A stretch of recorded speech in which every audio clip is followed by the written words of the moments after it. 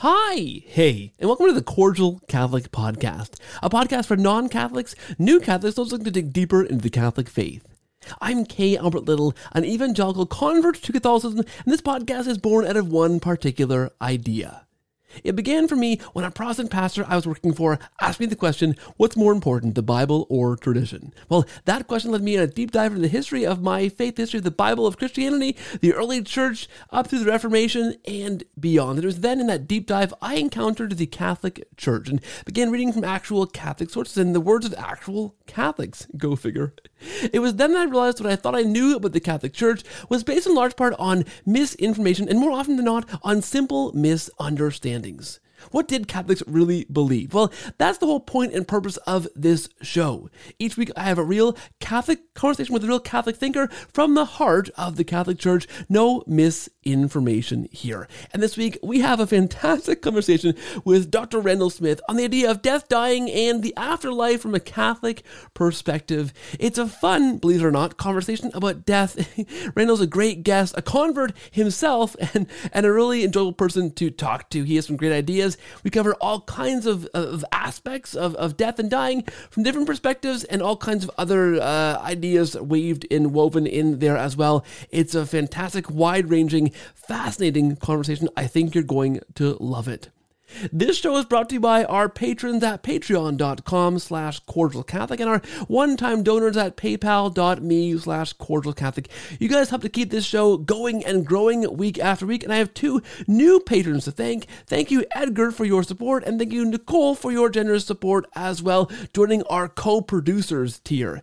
Thanks so much, Nicole and Edgar, for your support. That helps the show to keep on going week after week, and you guys are an absolute blessing to me, to listeners, and to making this thing happen, so thank you. And now, without any further ado, my fantastic conversation with Dr. Randall Smith on the Catholic Guide to Death, Dying, and the Afterlife. Please listen and enjoy.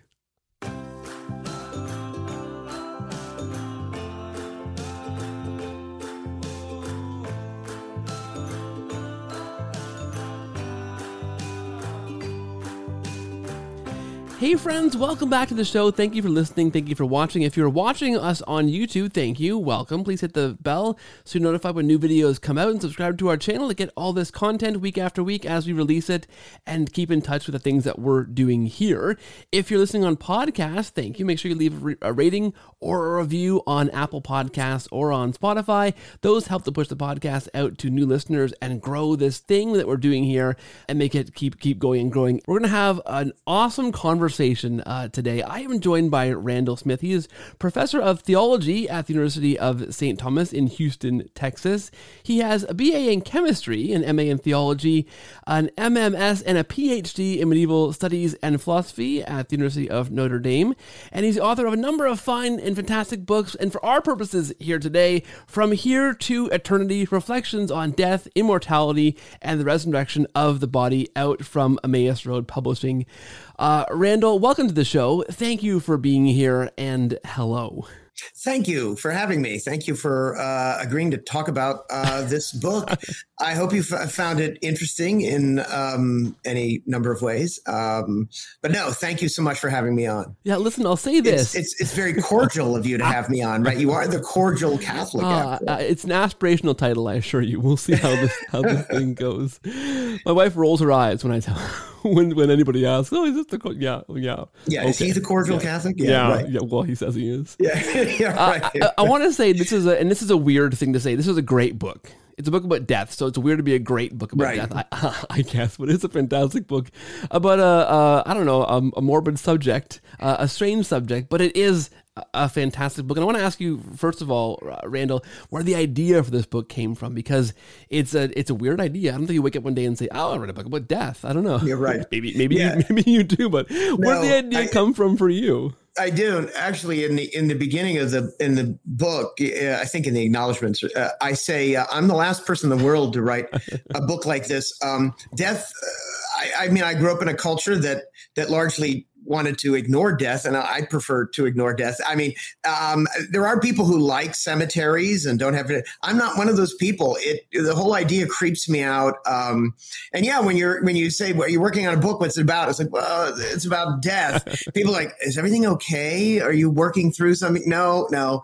Actually, the truth of it is that it really started with the resurrection of the body. I'd been thinking about the meaning and the importance of understanding the resurrection of the body for a long time. And so the issue of death came in actually under that. And so we were just entering into the COVID era.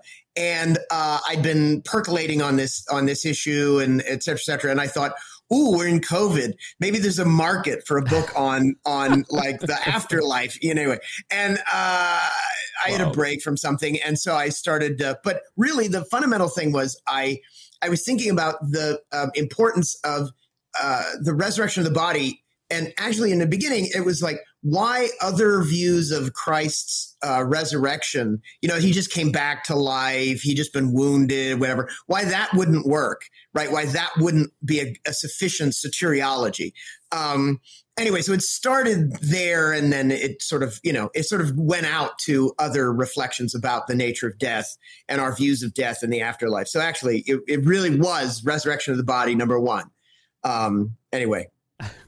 And a good time for a book on that subject. And then again, I thought, well, now my people might be thinking about this. And then, of course, with publication, academic publishing takes a very long time. And so by the time the book is finished and ready and to the press, it's, COVID.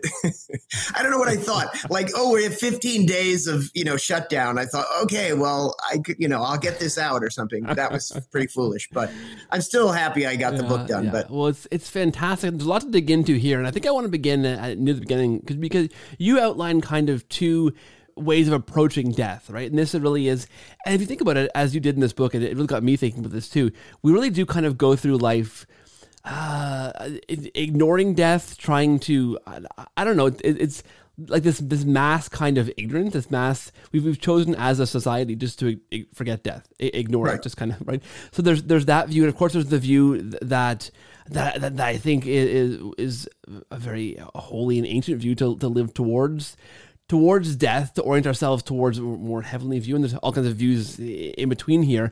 How do you kind of outline these perspectives on death as you begin the book? Well, yeah, as I say, there's a number of ways you could approach, and throughout history, people have approached death in a number of ways. One is to try to, basically I say in our society, we kind of shove it away and we try to ignore it. This is not the traditional way. Most people had to face the issue of death and the problem of death. We in our society, tend to sterilize the thing, put it away in a hospital room, try not to baby. When people were 25 years old in most of the world, they would have been in the presence of death, either of animals or relatives or in a war. And they would have experienced a lot of death. We don't, thank God, in a way, experience as much death, like violent death. By the same token, then it when you put it away in that way, it can really become alien, frightening. I mean, there's something obviously going to be frightening about death. But it's something that I think the ancient world had a wisdom about, which is to say that death is, this is strange to say, a part of life, right? I mean, it is an ineluctable part of life. And if you don't face up to that fact, you're ignoring a fundamental reality about life. And every other kind of way that you're trying to achieve human flourishing comes up against that fundamental issue. So it's worth thinking about. Now, you asked me a different question, though. You asked me, well, one way of dealing with it is simply to kind of say, well, just don't think about it. Why would it worry you? So the Epicurean way of thinking about it was to be like, well, nothing happens after death. There's no afterlife. And so the only thing which makes people frightened is the notion that they're going to be punished or there's going to be some pain or something like that. So the Epicureans thought, but that's just ridiculous. There's nothing. I suggest, I'm not so sure that's the only thing people worry about when they think about death. Oblivion is not, a happy idea for most people, just that you end up nothing. right? And everything you've done, everything you've strived for, the people you've met, the people you love, you just go into nothingness. I don't think that's comforting for most people. The other possibilities, one that I associate with Martin Heidegger, which is to live towards death. Of course, that's an interesting idea, but then the question is, how do you do that without being morbid, right? And just sort of saying, well, life is cheap and, we live a little bit. And then again, the meaningfulness of life gets lost, it seems to me. Yeah. I think, something that you write near the beginning of the book that just really struck me is this is a misquote, paraphrase of your work, but this Christian paradox that exists then for us as Christians, that our creatureliness is overcome only by the cross. That struck me, and I sat there for I was having my oil changed actually, reading your book for the first part, and I sent a picture on our social media accounts and got lots of likes. People were excited to have you come on the show and to hear this. And I said, some light reading for during the oil change. And I sat there where the guy's got his hands under the hood and he's doing his thing, and the car is shaking as they're draining the oil. and that just struck me, that line, right? That our creatureliness as human beings really is only overcome by the cross. And this is, of course, this really strange paradox. Right. Well, yeah. Wow. Can you flesh that out for the listener a bit more? Because it's such an interesting, I think, idea to help ground who we are as humans and explain the human story. Right. And, so the fundamental thing we're up against, right, in a way, I hate to say up against, but it's just the reality we face, we might put it that way, is precisely our creatureliness, right? And our limitations.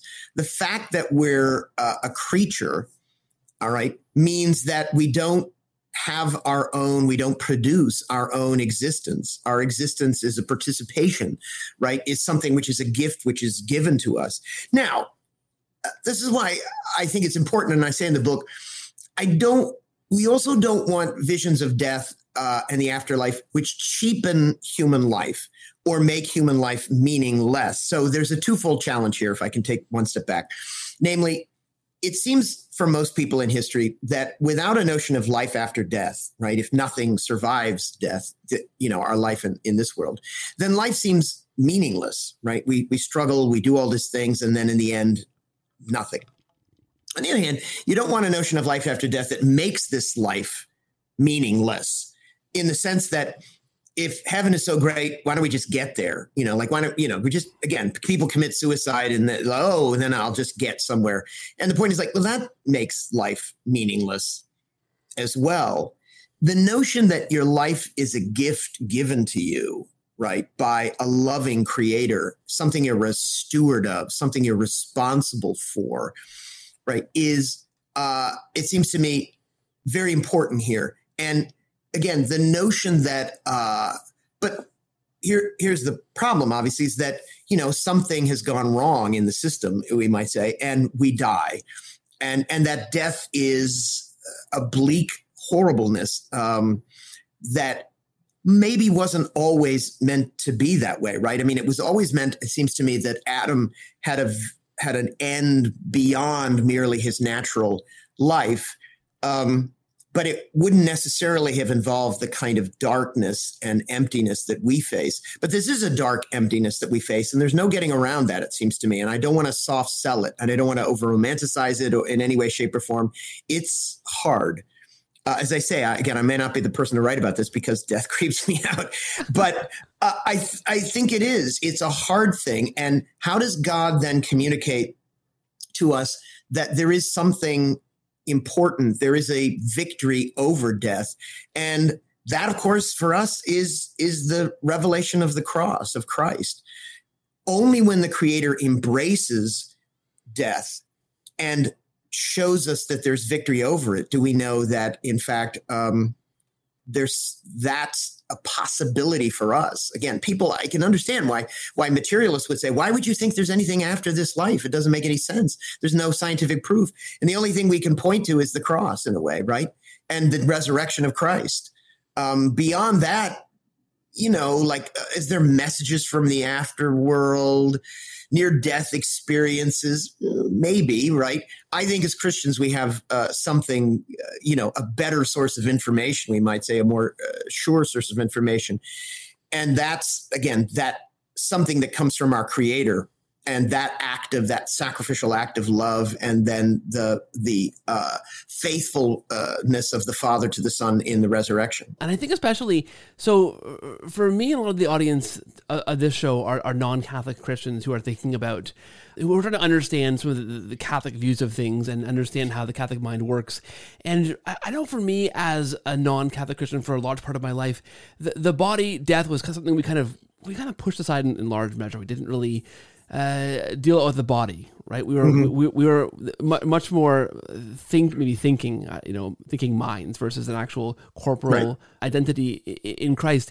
There's a distinct shift in, say, Catholic theology in terms of how we understand the body and the resurrection of the body. I mean, we have saints encased in tombs all over the world, right? We have relics. We have very physical ways of understanding and interacting with death that I think is unique. And so a listener to this show kind of goes, okay, Dr. Smith, you're creeped out by death.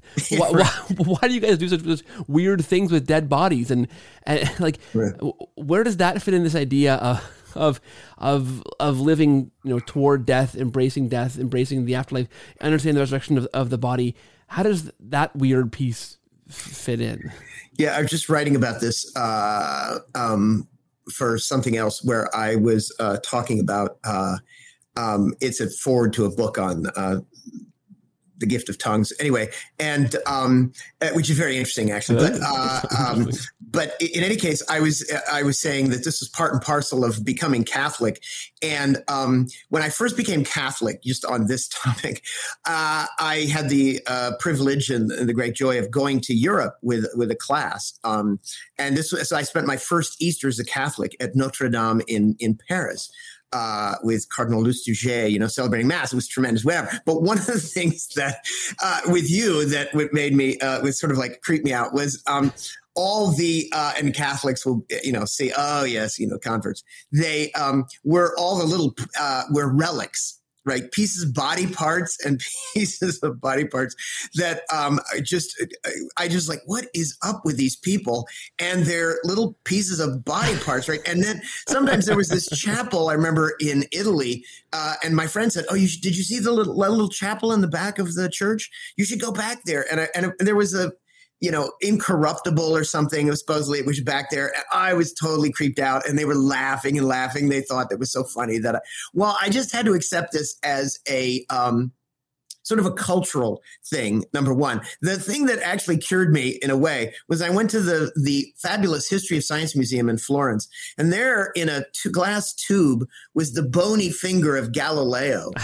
And I thought, okay, this is just a thing. Now, the only thing I can say about that, to come back to this, is that in some ways, right, I do think this thing they do, which I still think is a little odd, but it does, I think, the tombs or whatever, make them a bit more comfortable than I am, certainly, with death. Right? I think that people who, like my wife, who's very comfortable walking through cemeteries and finds them interesting and reads the tombstones and stuff like that, is much more comfortable with the whole topic than I am. Right. I'm like, why are we walking through here? When I went to graduate school at Notre Dame, I had to walk by a cemetery every day because I live just off campus, and there's the Cedar Grove Cemetery. It's lovely. It's nice to me now. But at the time I thought, well, how am I going to do this? Because late at night, I'd have to walk by. So I made a deal with them, the cemetery, the people there. Anyway, I said, okay, here's the thing.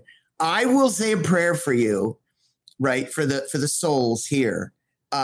Every time I walk by the cemetery, I will say some Hail Marys and a Glory Be and Our Father. Every time I walk by, and your agreement is you don't haunt me, right? You don't creep me out. And anyway, and that works. I did that every day for years.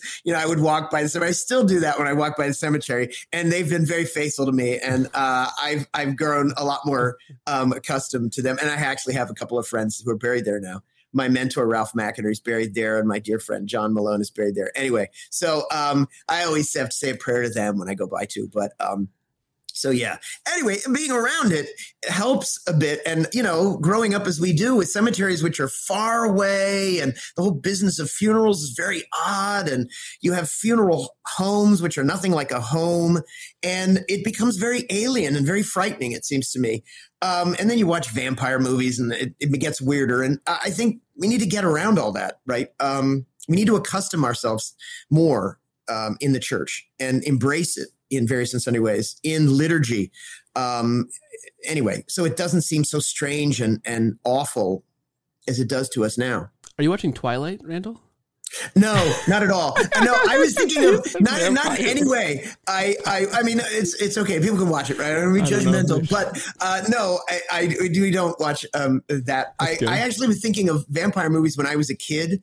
Like there'd be Mist. So not all these modern sort of sexualized ones, but just where the vampire was mean and nasty and, would rise up out of the mists and stuff. Very 1960s stuff. Yeah. And you just had to stab the vampire in the heart. So anyway, so it made me all very, uncomfortable around all that sort of stuff. And, again, when you're sort of a pagan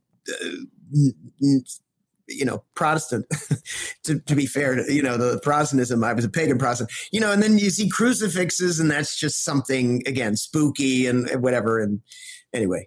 Well, that's the thing. I have many stories to tell you, but maybe I'll skip them for now. But that's absolutely the thing. I think a lot of people listening to this show, honestly, are going to come from that kind of point of view, right? I'm pagan Protestant. They're going to like that very much, but I think that's got a good ring to it. I think that's true, right?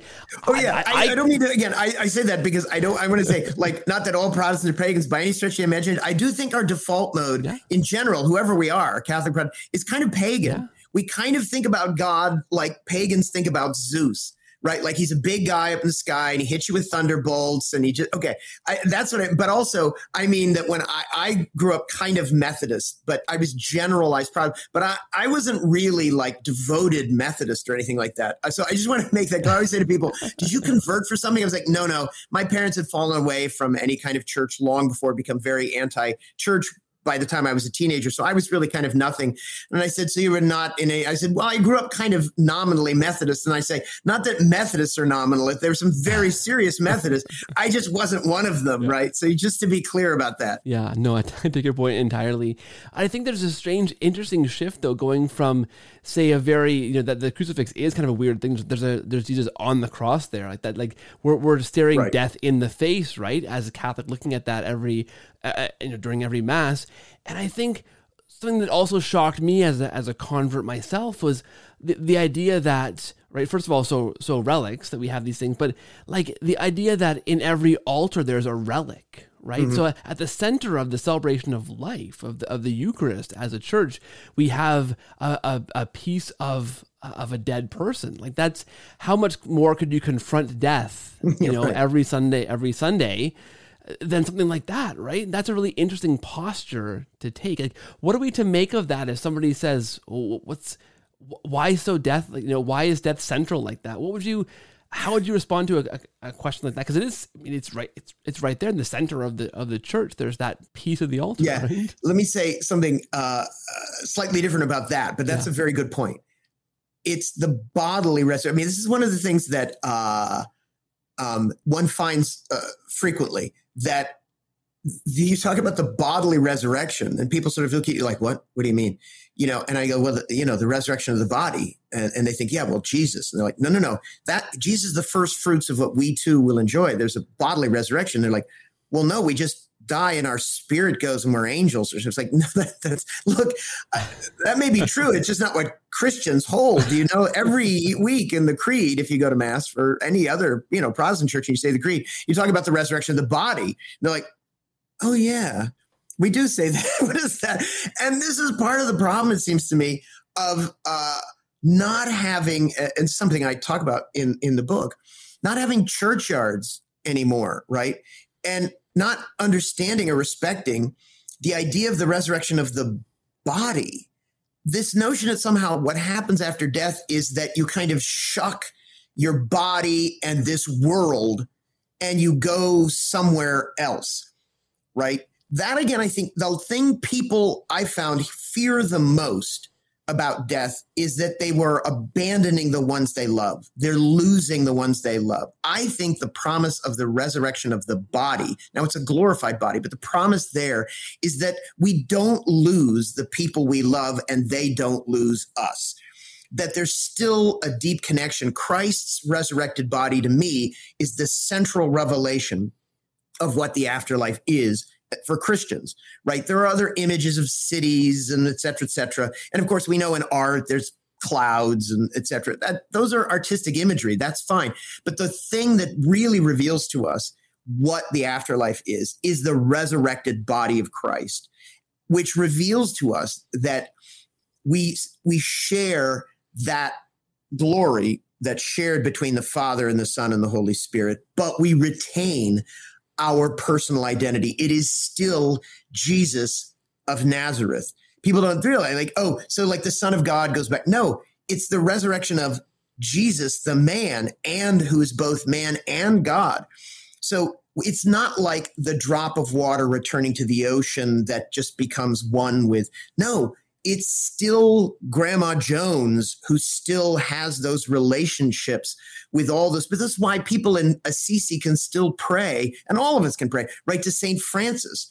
As Christ is present to us all around the world, though when he was alive, he was only actually physically present, right, in what we call Palestine, Judea, et cetera, et cetera.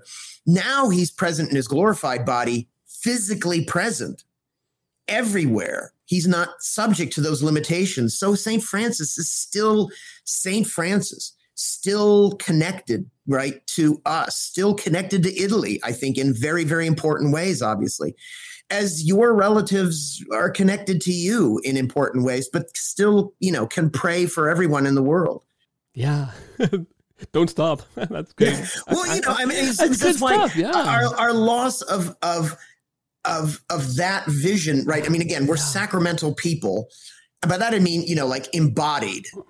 Thus, we need these embodied expressions. That's why I think it was very valuable and important. I mean, if you go to places where there is a churchyard around the church, this was an important thing. So I say this in the book. How do we deal with death? One way, it seems to me, is the liturgically, right? We're a church. All that business about death that's so odd should be taken care of in the church. And when I've experienced it in the church, it's been so much more consoling. When the viewing was in the church, when the rosary took place in the church, the prayers took place in the church. And I haven't experienced this, but it seems to me. And then when the burial is outside the church, in a church, when I've experienced a churchyard, I thought, how comforting would this be to be going to daily mass or mass each Sunday, walking by the place where that's where my grandmother is buried. These are where my father, my mother, my child, my husband, they're here. They're still with me, right? They're still present in important ways. They're buried right over there. You can visit them as opposed to having to drive, 2 hours to some huge field somewhere where there's, billions of people you don't know, et cetera, et cetera. It should be done within the church community. Yeah. I think that's a fantastic point. I think my wife and I are the morbid ones, Randall, because we are looking at, we recently moved to this house we're in now, and one of the houses we looked at was backed onto a Catholic cemetery. And I said, yeah, let's, that for me was a draw. You're talking about being I said, yeah, let's go there. I can walk through it every day and I can pray for the people that are buried here. That'd be awesome, right? Then maybe even come in our backyard and, the spirits from purgatory might come and the souls and ask for our prayers by haunting our backyard or something. Right. Yeah. So that was an appeal for me. We didn't end up there, but the house we moved in here, a nice older Catholic gentleman died in this house. And I'm finding all these things he did when he lived in the house, weird electrical things and weird things, how he modified the house or things. And I thought, Pat, what were you thinking? Like, I just wanted to, just to come back, just to visit once in a while, so I could ask him some questions. Yeah, right. Yeah. No, I totally understand the cemetery thing, even though, right, again, I have to admit, right, I mean, no saint here, I'm still creeped out by cemeteries. But with my little cemetery that I got to know, right, and live with, I became much more comfortable with it and loved it. And now make a special point of driving by it when I'm coming around, just so I can say a prayer for Ralph McInerney and John Malone and and everybody there, like, hey guys, I'm back, right? Like it's okay. When it's some strange thing, it's harder. I think, well, at least for me. I don't know whether it is for everybody, but I think that the degree to which we made it more present, but again, present not in a morbid way, but present in our lives liturgically, in the light of the resurrection of the body and the communion of saints, we would be a healthier society. And look, and if you do that with tombs, you do that with relics, right? To sort of face that again. That's culturally, I sort of realize. I think that's what's going on, right? Okay, then we're still connected to these people, and they still exist.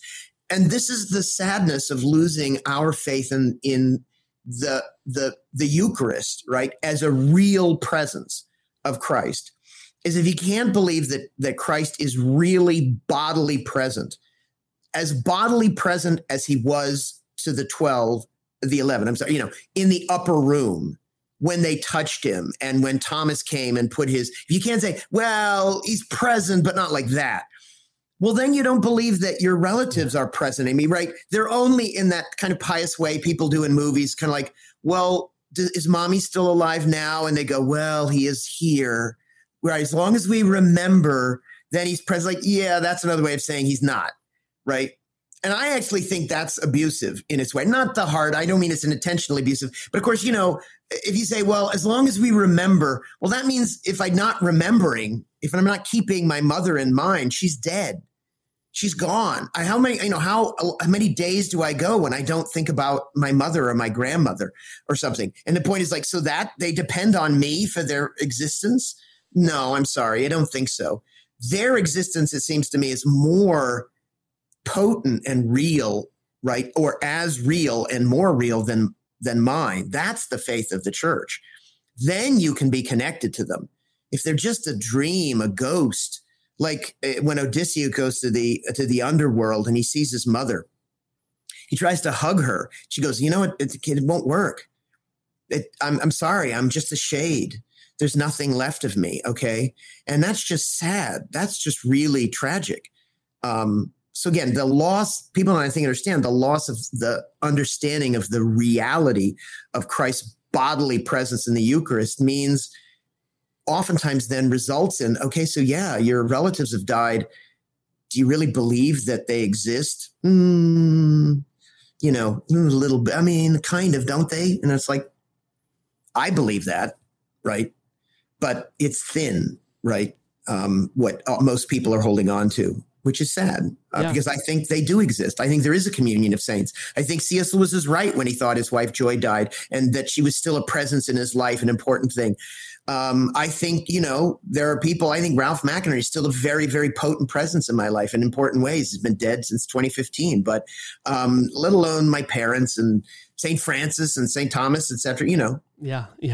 I've told a story before on the show a few times that, I have a great devotion to Padre Pio. I love paranormal things, and he's a really freaky saint, right? Talk about like relics and weird things and weird miracles and stuff. Yeah, there's a weird one for you. Yeah, and I was amazing but weird. Yeah, amazing but weird. Yeah, that's well put. Again, for Protestants, like, look, if you're a Protestant listening to this podcast and you're like Padre Pio and the stigmata, weird. Yeah, weird. Trust me, I'm a convert and I have tremendous respect for this and St. Francis. But yeah, look, it's weird. Okay, I get it. Every Catholic should go.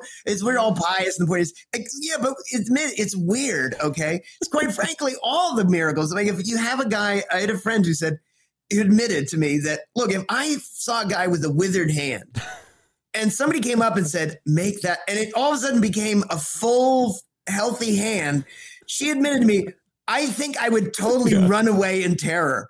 That's terrifying, right? It's like, oh my God, that is weird. So there's three reactions people have to the Gospels and you should just admit this, right? One is they're terrified.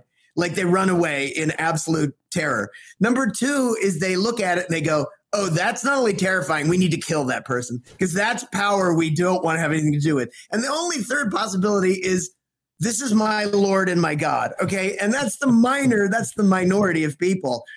And I think that, just to be honest, if I lived in the ancient world, I worry that I would be in category 1, just like those people who would see the miracles and go, okay, that's just too weird. Right. Because, I'm not a saint, right? I'm one of the weirdos who's on the corner like, wait a minute, this is strange. And maybe after a while you meet some people, you meet Peter, you meet Paul, and you're like, I guess this isn't crazy. Anyway, but it would have taken a while. So anyway, I'm totally on board with people who are like, it takes them a while to kind of, weird Catholic stuff. Like, yeah, I know. It's okay. It gets better, right? Like, it's not as weird as you think. Yeah, you get used to it. I think you just rewrote Lewis's famous trilemma of, liar, lunatic, or Lord into crazy, kill him, or we follow him. Yeah. No, because I think it's fair. Yeah, because, like, if you think this is a lunatic, but again, it's not only a lunatic, Lewis is right about that, but it's a lunatic with power. Yeah. Like, oh my Lord, this guy can, make people get up and walk and walk on water. And this is dangerous, right? If we came in the modern world, people would want to, scientists would want to get him and put him on a table and, dissect him and find out, the crystals that are, making him powerful. It just would be horrible. So thank God he lived at a time when, it was all they could do is just put him up on a cross. So thank God. No, thank you, Lord. I mean, I'm appreciative that, not that I wouldn't want to meet my Savior now. Again, it's the thing. Look, if somebody says, you want to meet your Savior now? And the point is, yes, but I'm a little scared. I mean, okay. It's like the second coming. What can you say when people go second coming and you're like, yes, God returns. I'm maybe not ready, maybe in a few days I could, I need to I have to confession first. I don't know. Yeah. I have to think about what I've been doing the last couple of days and, okay, make the bed or something. Yeah, no, right. Exactly. Yeah. I got to get the house ready. Yeah. We got to clean the entryway is totally messy. Can Jesus come back after we've had the cleaning lady come? It's just silly, right? Those are my personal anxieties, actually. Yeah. Don't worry. I'm in therapy. I was saying that I really affirm your idea of the community of the saints and how that really resonates for me. And that does for me too. And I was saying that, one of my early experiences with thinking these things through was with Padre Pio. And if I ever do doubt in the future the idea that, the saints are living in amongst us in a very real, tangible sense, I once was doubting myself and doubting this endeavor as a podcast. And I thought, it was early on and I had a few episodes on my belt and I thought, should I keep doing this or wasting my time with this thing? Is this worthwhile? Should I go out and do something else instead? Because I love serving the church. I want to do what I can to evangelize, but I wasn't sure if this was the right route to go. Now, 4 years later, I think it was, but at the time I had no idea. And I remember asking Padre Pio to pray for me. As a saint that I love, one of those weird saints. And I kid you not, I was doing dishes, and maybe like 10 minutes later, I get an email on my phone. It's from this guy saying, "Hey, love your podcast. It's great stuff. This is awesome. Keep going. Keep doing it. It's great." And I thought, oh, that's nice affirmation. Maybe that's the answer to my prayer. I should keep going.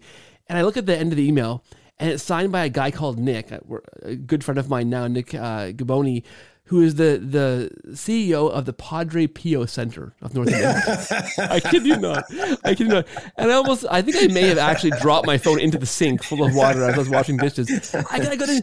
I thought, give me a break, right? Right. Yeah, no, I asked for Padre Pio's prayers. Yeah. He sends his CEO to send me an email to answer. Keep going. Yeah. I thought, how ridiculous. And I think the point of that story, Randall, is that I think, coming from a Pentecostal evangelical background, so we believed in all kinds of things in tongues, like I mentioned earlier, and these charismatic gifts. The veil for us was not too thick between the miracles and these kinds of supernatural things. But still, there was this impenetrable veil at death, right? Or to a point where I remember asking my senior pastor at a family kind of Bible study night we had on Sunday night, a very more intimate group than a big Sunday morning. I asked him a question about the cloud of witnesses in Hebrews.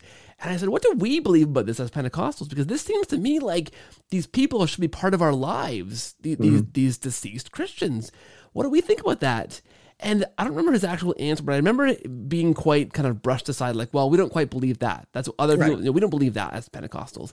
And I thought, well, why?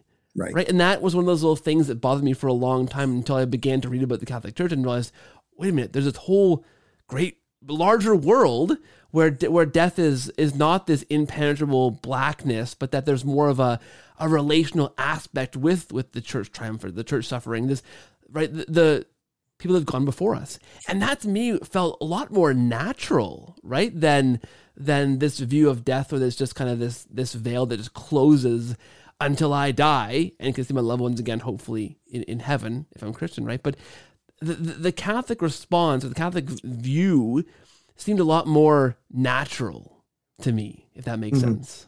Well, I think I hope it offers hope. Again, look, people die, people sacrifice their lives for others. And we consider this a noble thing. And I think it is a noble thing. But by the same token, the church has always had this.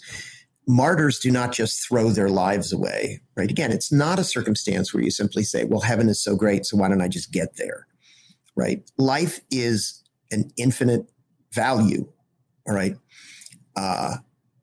It doesn't mean you wouldn't hand it over, right, back to God if it's required of you. But I don't want to have a view of death in the afterlife, and this is sort of the point of the book, which in any way devalues this tremendous gift of life, right? And I don't want to, as I mentioned before, downplay the existential sort of challenge we have at facing the darkness, the bleakness of death and possible oblivion. This is and of course all the kind of problems that come with aging. That's in some ways why I wrote the book. Although, as I say in the book, look, the kinds of reflections I give in the book, I hope help people understand why the resurrection of the body should give us hope, and the understanding of the resurrection of the body and the communion of saints.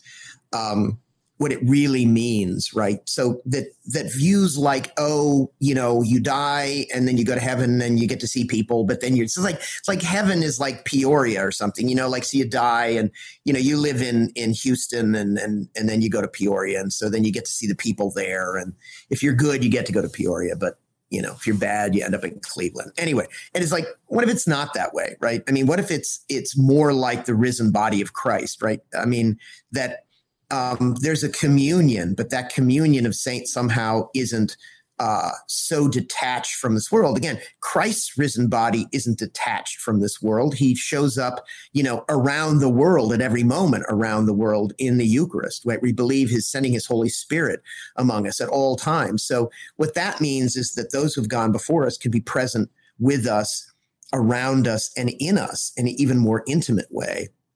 And so that's why it makes sense to ask their prayers. I mean, when people ask me about the saints, sometimes in the Protestants, I say, look, I had this problem too when I was becoming a Catholic. Turned out it was not as big a deal. If you ask your grandmother to pray for you and they go, yeah, I do, and I go, that makes sense, right?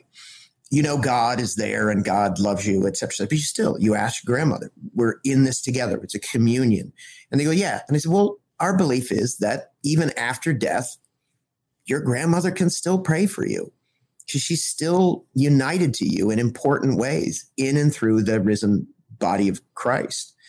And I think, and I hope that gives people hope. It gives them an understanding that the kind of hope that people think is there in either reincarnation or, eternal life, just extending life on and on and on. People in the ancient world thought about this. And there are images of people who wish for eternal life and are given that gift by the gods. And it always turns out badly, right? Always turns out very, very badly. And so once you realize that, wishing for more and more and more just human life is not necessarily a smart thing. The other thing, although it worries me, so I've asked students sometimes, do you want to live forever? And they oftentimes say something like this. You mean like this? And I said, well, I get, what do you mean? Like, I don't mean like sitting in this classroom. I mean, living Not that good life. of a class. And yeah, no, right. Like I get that, I understand, I'm not like God or anything, so not even close. Okay. Anyway. And, it was like, you mean like in this life? And they say no. And this makes me feel good, but then worries me like, okay, I don't want you to commit suicide. I want you to value life, right? I don't want you to want death, but they all, in some ways there's a good thing. Like they have this sense that, this just isn't enough, right? Like, I don't want to live forever just in this way, right? Where there's pain and grief and wars and whatever. Like, okay, that makes sense. But then you need a notion of the afterlife that's going to vivify you in what life you have now, right? And that's again where I think other notions of the afterlife that we see in other traditions or other philosophies just aren't cutting it, right? And I talk about I don't talk about other religions so much, but I talk about like Cicero and Virgil and people in the ancient world, Homer, and I think it philosophically we might say like reasonably, if they thought seriously about their own view, they would have to say to themselves, yeah, we didn't know. And the point is that's understandable. They didn't have the revelation of Christ. How would we have any view of the afterlife that made any sense unless God told us something about it and revealed it? Yeah. That's a good point. One of the things that, again, struck me in this book that you wrote in is the idea that, the Christian view is not that we never die. That's not the promise of the Christian, the idea of immortality, right? There are promises in the Bible that we'll live forever if we trust in Christ and hope in Christ, these things. But it's not that we won't die, right? That's a really interesting, I think, kind of... Yeah, there's a promise of eternal life, right? Yeah. But clearly, again, when you have to understand that when the scriptures are written, already all the early Christians are dead, right? So when Matthew, Mark, Luke, and John are writing the Gospels, right? Like all the 12, of course, Judas is whatever, but they're all dead by this time. Okay. So clearly they understand when they're writing down that Jesus says, oh, if you believe in me, you shall never die. It's kind of like, what about, Dave? He's gone, right? Like they have to know that this is not, they're not promising never dying in that sense, right? They know that something else is going on. And then the question is, well, what is the promise then? What is the promise of eternal life? It's not just that you live on in this body in this way, on and on and on and on. Like the, one of the examples is the Sibyl of Cumae, which shows up in Virgil's Aeneid and and a number of things in the ancient world. And she asked for eternal life. And unfortunately, she forgot, which she was granted, right? She was one of the oracles of Apollo. And unfortunately, she forgot to ask for eternal youth. And so she just got older and older and older. And so actually at the beginning of T.S. Eliot's The Wasteland, there's a line from Petronius Satyricon of the Sibyl. And it says, and the young boys would tease her and say, Sibyl, Sibyl, what do you want? And the Sibyl would reply, I want to die. Right. Anyway, that's the beginning of The Wasteland by T.S. Eliot. But this notion that she's gotten shriveled, she's just hanging in a jar from the ceiling of the cave. Anyway, it always ends up badly. And if you realize, there can't be new life unless we die. And that makes possible, right? Think about it. If people never died, all right, the world would just get more and more and more and more populated, and there would be no room for the young, right? There's a way in which it's just important that people get older and that people who are young see that and respect that and realize this is where I'm going, right? And then they show them something about that. and then show them how to have a good death. And one way of having a good death seems to me is the community embraces them and doesn't reject them. We in the United States have decided that we're going to just sequester that and be like, go off somewhere by yourself and die and leave us alone. This is, I think, is not only cruel to the people who are dying, it's damaging to us as a society and as a culture. And it's horrible for us as a church. Because at the heart of the gospel, as St. Paul understood, is the resurrection, the victory over death, and by the resurrection of the body. Yeah. That's what Paul talks about. I'm preaching the gospel. He's not got, Matthew, Mark, Luke, and John yet. He's preaching Christ crucified and risen from the dead. That's the good news for him.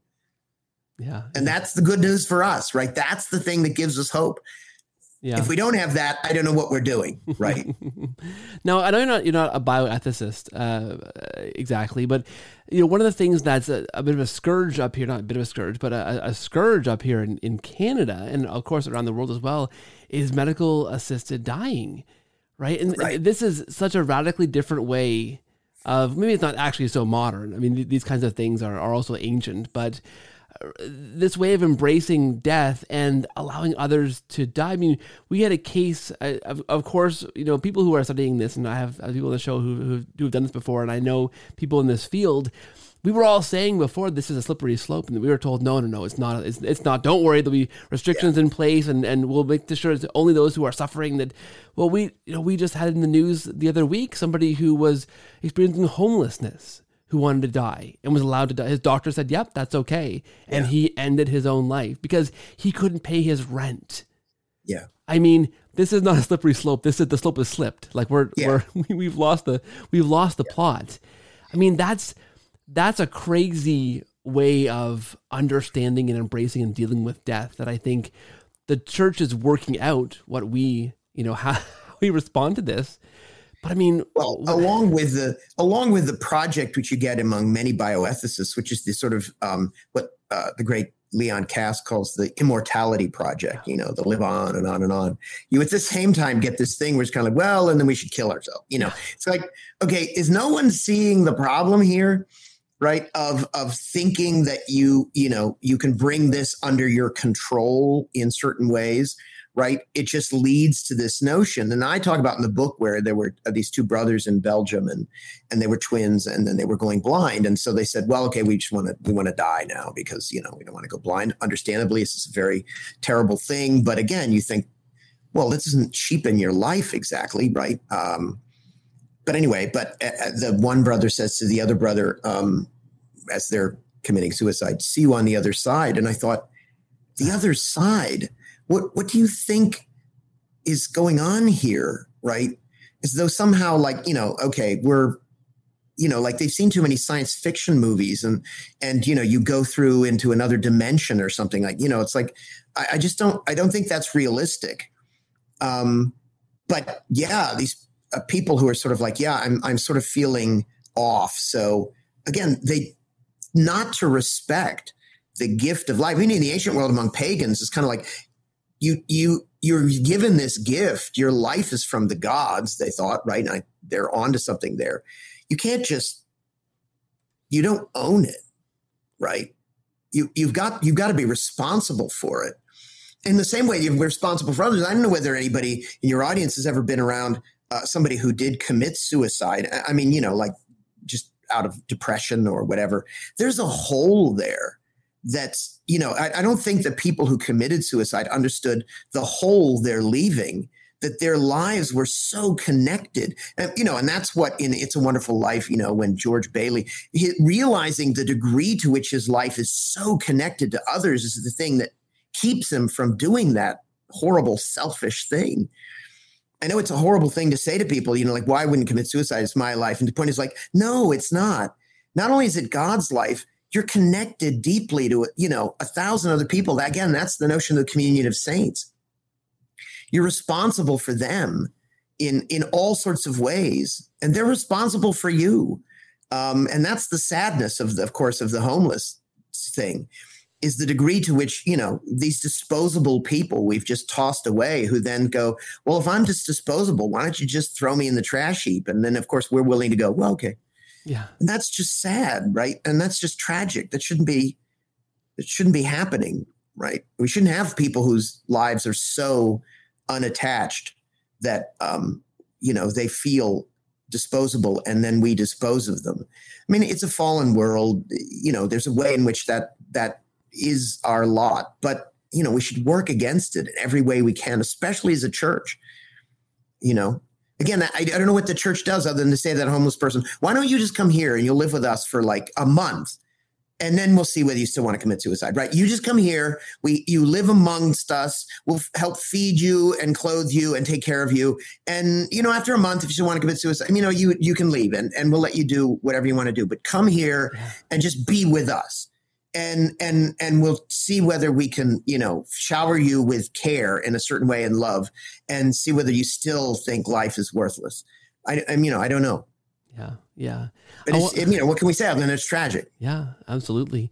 I want to round off this discussion with talking about heaven for a little bit. I can think of a couple of things. One of the things was, I know when I was early on, I became an evangelical Christian at the age of, say, 13 or so in high school, Catholic much later in life. But at that point... Good for you. I was allergic at that point in my life to all the religious stuff. Yeah. So I have nothing but the greatest respect for people. All that guitar music and everything was like, nope, I am not. So I only say this because for anybody who thinks, well, I don't want to be a Christian. This is what I literally thought. I thought, well, Christianity, it's okay for some people who like guitar music and waterfalls and stuff.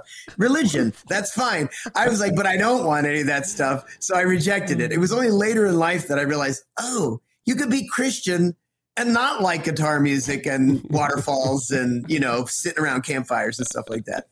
I like guitar music well enough now, but anyway, I thought, oh yeah, that Christian stuff, teen, life, Christ, something. No. Well, what do you have against waterfalls? They're fine, but I was like, like pictures and that's great. Anyway, all this sort of stuff. I was totally allergic to all that. That's why I became a kind of godless heathen in a way, because again, I would thought, oh, Christians, some of my best friends are Christians, it's okay for them. And it's very sweet. I just don't it's like, some people like jazz and other people don't. And I was like, okay, I don't like jazz and I'm not a Christian. But anyway, but then I realized later that, so anyway, I have nothing but respect for people who did it and people who tolerated it when they were 13. Good for you. Yeah. Bravo. Well, anyway. There you go. Yeah. I did at that point, the typical kind of evangelical thing was to just get a Bible and begin to read it. And I remember, with no kind of compass or guidance, right? And I remember encountering the idea in Scripture that in the afterlife, there's no marriage or giving of marriage or these kinds of things. Oh, yeah. I remember thinking, Randall, oh, I don't want that. Like, I want to meet my wife and be married to her. I don't want to die and be separated from her. And I remember this kind of rational fear for a long time as a Christian of this idea of heaven being this severing of those relationships. And that kind of confused me. So there's that one point. The other thing I want to say is, it fascinates me lately. So I'm in my day job, my real job. I'm an elementary school teacher teaching first and second grade, which I love. And at a Catholic school, and we pray before our meals, and I take prayer requests, and we pray as a class. And time and time again, the ideas these kids have are prayers for dead relatives, dead grandparents, dead aunts or uncles, dead pets in many cases. Right. And I think the cool thing about that is that connection, the community of the saints there, the idea of heaven for these Catholic kids is so fluid that this person that I knew and has died now, or I didn't know, but Mom knew and has died, and Mom's mentioned this person before to me, I can still pray for them, and that's just totally normal. The same way I can pray for my dog who got bit by a squirrel or something, right? Who's still alive. Like there's not that separation between dead and alive for these kids. It's all the same. Heaven is just a place where this person who's alive is living elsewhere.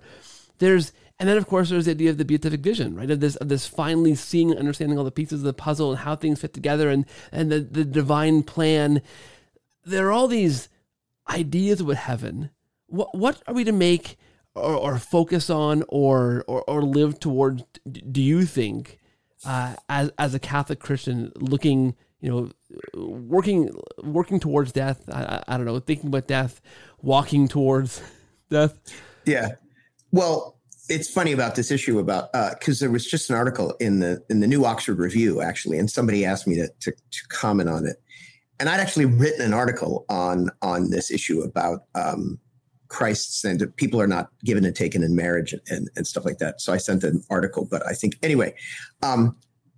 And this guy is married, and he's like, no, I don't think this is what this means. I think I'll be united with my wife and stuff. But I'm sure there are other people who think the scriptures mean something else, and that's fine. I only remember that here. I have something else to say about that. But my mentor, Ralph McInerney, who's professor of philosophy at Notre Dame, used to say, yes, I know there are people, theologians tell us there'll be no marriage in heaven, but we romantics know better.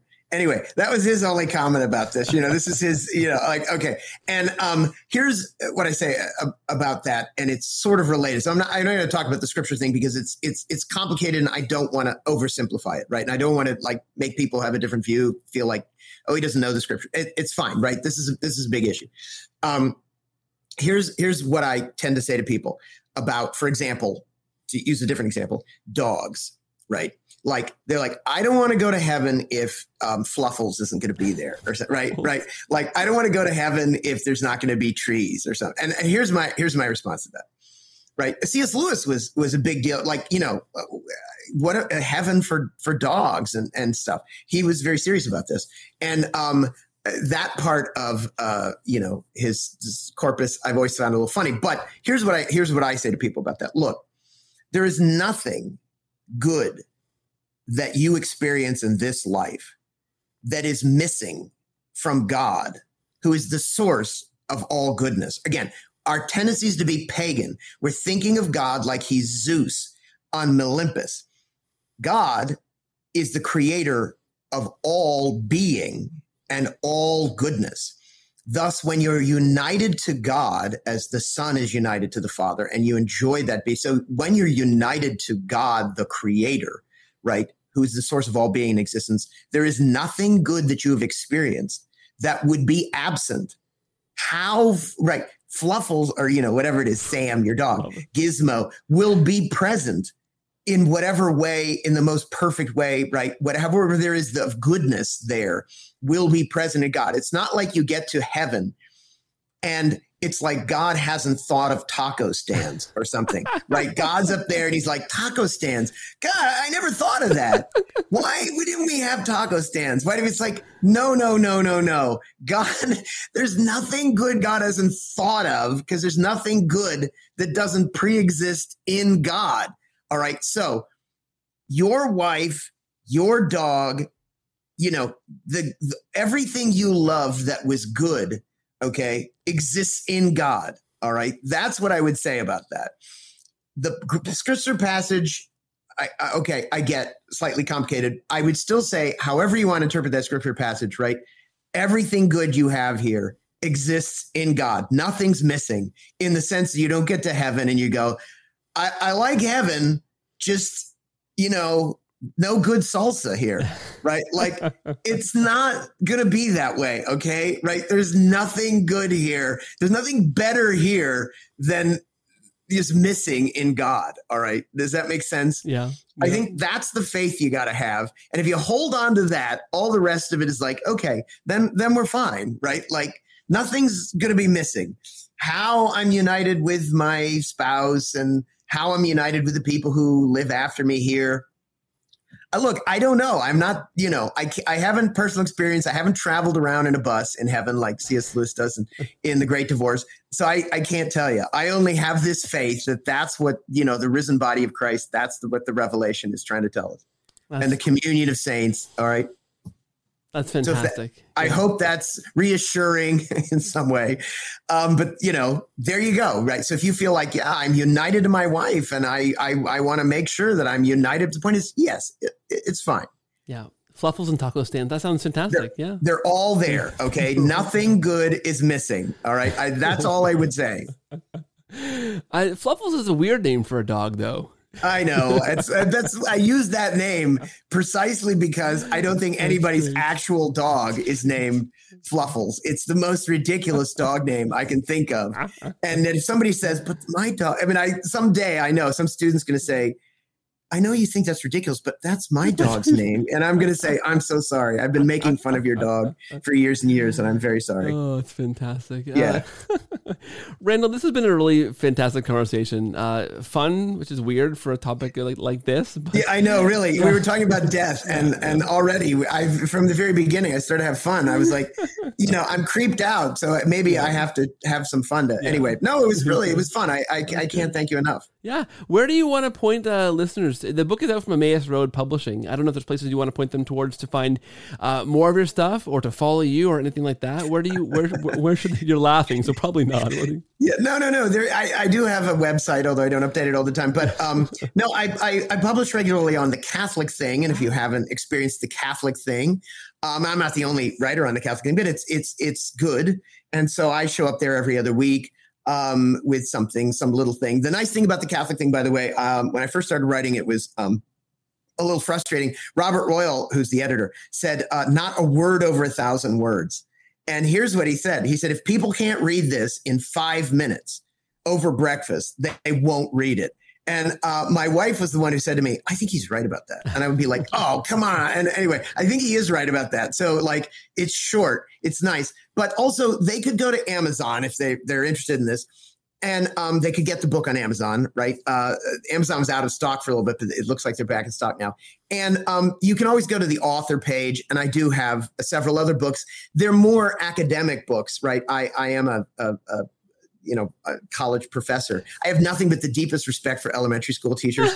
I love teaching. I taught high school and middle school for a while, but elementary is the one I think, I couldn't do that. Anyway, I love teaching. I love students. Anyway, but they could go there and these are academic books. I have a book on the sermons of Aquinas and I have a book on the scholastic culture of the Middle Ages. And then I have this book and I have some other books that are going to be coming anyway. But yeah, the Catholic, if they want to see stuff that's more popular, The Catholic Thing is a good place to find me every other week.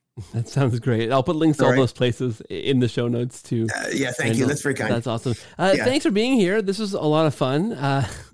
Thanks for your time. I want to say God bless you and the fantastic work you're doing for the church. Thank you. And thanks for being here this week with us. No, just keep me in your, I always say this to be actually, the great Father James Shaw, who is a great writer and wrote for The Catholic Thing and other places, who taught at Georgetown for many years, a Jesuit. He would say whenever he would left people, he would say, "Pray for me, and I'll pray for you." And so, anyway, I always ask people because I really do think that it's sort of like the Communion of Saints. I really do think it's important. I always say to people if they write me or whatever, I go, "Thank you very much for your kind note. Please pray for me." And I'm not just saying that as sincerely. It's like, no. I really need you to pray for me. So anyway, I'd be very grateful if like everybody listening to the podcast, like it's like, oh, that was fun. You're like, it's like, okay, thank you. Now go pray for me because I really need it. Right. I'm not anything like a saint. And so yeah, I'm in constant need of prayer. Even if you watch this and I'm dead, I still would need prayer. Okay, right? That's all I can tell you about that. Oh, that sounds great.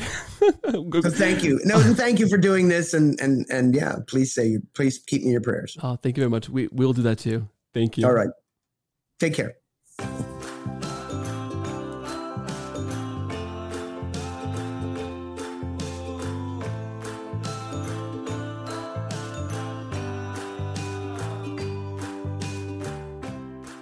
I love when I say guests, they have a website or a place to share it, and they just kind of on camera roll their eyes and go, yeah, not really. It's never updated. That's often the case. I think that's a pretty funny thing to happen to authors, theologians, writers. Get a website and never update it. That seems to be the way it goes. And I don't think ours actually is very up to date either, come to think of it. Is at thecordialcatholic.com for, well, I don't know, up to date show notes, I think, and I hope. We're on Instagram, TikTok, and on Twitter at Cordial Catholic. The Cordial Catholic on Facebook, and your feedback can come to cordialcatholic@gmail.com. I love to hear from you guys, where you're listening from, why you're listening, who you are, and your thoughts on the show. That feedback helps to keep this thing on its toes, helps me to keep producing things you want to hear, and really that feedback is so important to the whole thing of the show.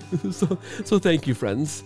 If you want to help to support this show, head over to patreon.com/cordialcatholic or paypal.me/cordialcatholics for ways you can do that to help this thing keep going and keep growing week after week. This mission is so important, I think, for me it is, for our family it is, and I think God wants us to keep going. So if you want to be part of that mission, please think about how you could support this show. Those links are in the show notes. We're on YouTube, youtube.com/thecordialcatholic to watch what you are listening to if you are interested in that. And please do leave a rating and review on Apple Podcasts or on Spotify. Those help to push the podcast out to new people and expand the listenership of this thing and keep this mission going, really. Thanks for listening, guys. Please do pray for me. I'm praying for you week after week. Talk to you again next time. Thanks so much, friends. You guys are the best. Take care, and God bless.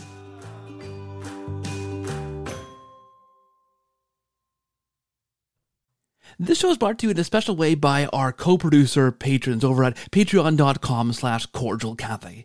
A special thanks to Ellie and Tom, Kelvin and Susan, Stephen, Suzanne and Victor, Phil, Noah, Nicole, Michelle, Jordan, John, James, Gina, and Aram for your special support at the co-producer tier and making this thing possible. You guys are fantastic. God bless and thanks for your support.